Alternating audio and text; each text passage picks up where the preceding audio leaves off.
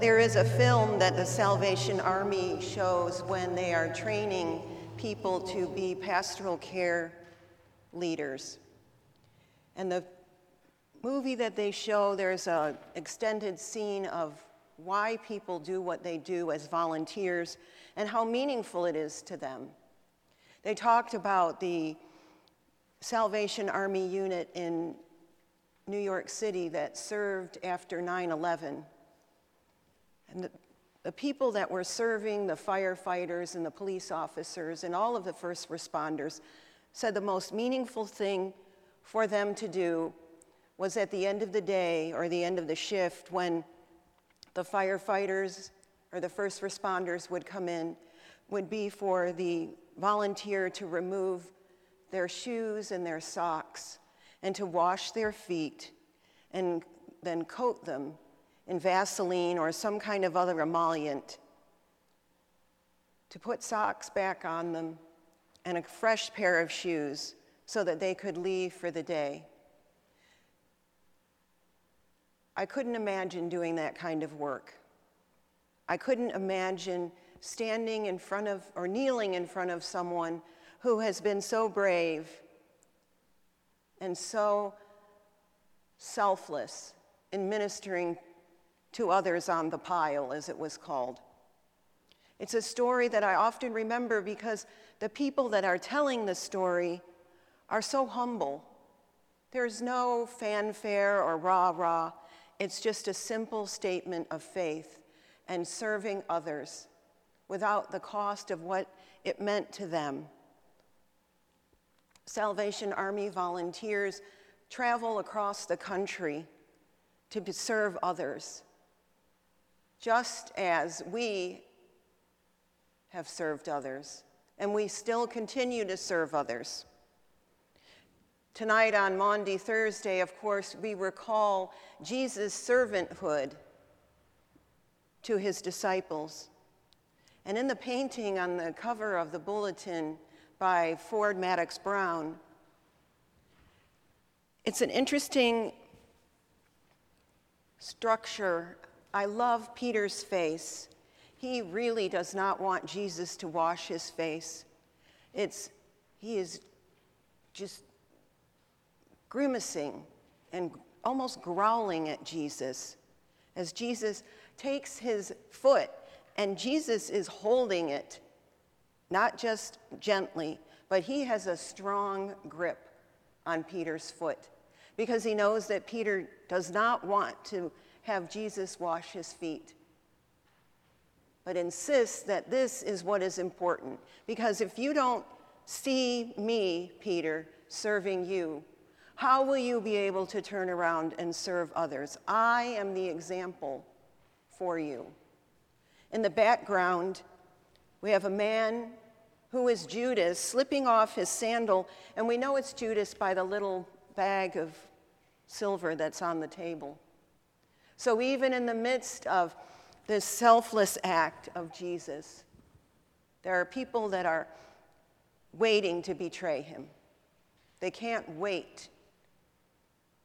I imagine the authorities standing outside the door, listening in, and wondering what is going on. And when they gathered that night, there was a different atmosphere in that upper room. There was a certain amount of tension, and the air seemed to crackle with that.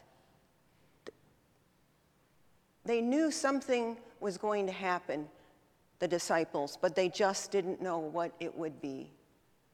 And of course, Judas goes out and betrays him, but in John's gospel, Jesus is always in charge. Jesus always knows. He says, Judas, you do what you have to do. He is a model of calm in the midst of the storm. They're arguing about who is greater. The beloved disciple is reclining on Jesus' chest, and Peter is understandably envious of that because that's showing favoritism, and Peter wants to be Jesus' favorite. So he's always wondering, what is he saying to you? I can imagine him sort of wandering by and sort of leaning in so he can hear what Jesus is saying to the beloved disciple. And we know what is going to happen on this evening. We know that they will come and take Jesus away, that Judas will betray him with a kiss in the garden. And in that moment, everything changes. In that moment, events seem to take on a life of their own. And no one, not even Jesus, can control it. On Maundy Thursday, we are given a mandate to serve others. That's what Maundy means. We don't often think about serving others on Maundy Thursday. We become so focused on the crucifixion on Good Friday that we forget about Maundy Thursday and that Jesus was teaching his disciples up until the very end.